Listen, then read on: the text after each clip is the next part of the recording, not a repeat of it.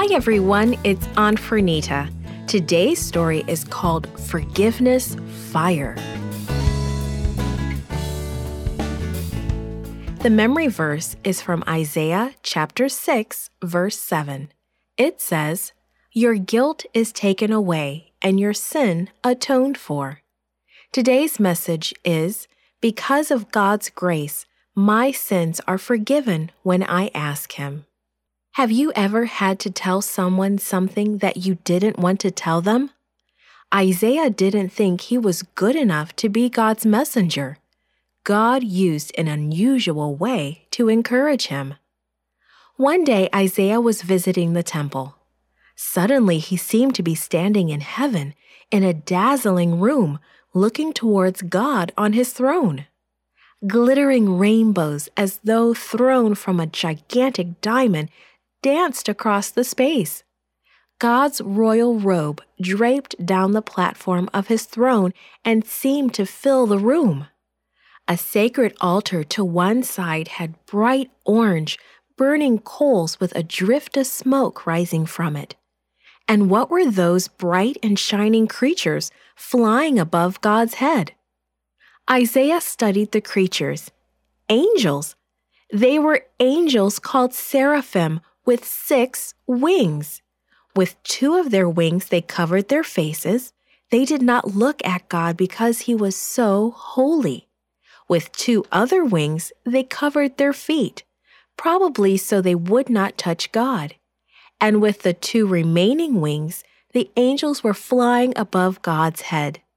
The whole room rang with angels' beautiful music. It was so powerful, the doorpost shook. Isaiah's whole body tingled. Soon, smoke from the altar filled the room. But Isaiah sensed it was not dangerous. It was holy. God's presence seemed to be a part of the smoke that surrounded Isaiah with warmth. But what were the angels singing? Isaiah listened carefully. They were calling to one another, saying, "Holy, holy, holy is the Lord Almighty. The whole earth is full of His glory." When Isaiah realized where he was, he began to cry. "I don't belong here with God," he said. "I have said things that I should not have said. I live with people who aren't kind to each other all the time, and I'm not always good to them. I'm not good enough to be here with God. And yet, here I am.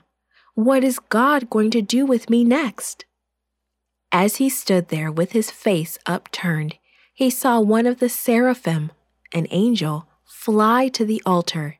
The angel took some tongs and very carefully lifted a burning coal.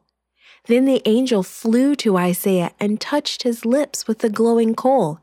It didn't hurt and it didn't burn. The angel said very gently, "See, this has touched your lips. The guilt is taken away." A wonderful sense of relief washed over Isaiah. His sins were gone. Before he could thank God for this blessing, God spoke to him. He spoke like a kind father, concerned about his children because his children wouldn't listen to him. God said, "Whom shall I send to take my messages to the people?" Immediately Isaiah said, "Here I am, Lord. Send me." With renewed love for God, he was ready to be God's messenger. God didn't force Isaiah to be a prophet. He first showed His love to Isaiah. Then He allowed Isaiah to volunteer. This was the beginning. For more than 60 years, Isaiah delivered God's messages to God's people. God loved Isaiah just as he was. We call that love grace. And because of God's grace, Isaiah always chose to follow God. And God is still reaching out with love to each one of us. God offers us the same promise of forgiveness that He gave to Isaiah. If you believe Him and confess your sins like Isaiah did, the gift of forgiveness is yours. God is a Father who keeps His promises. He will always love you.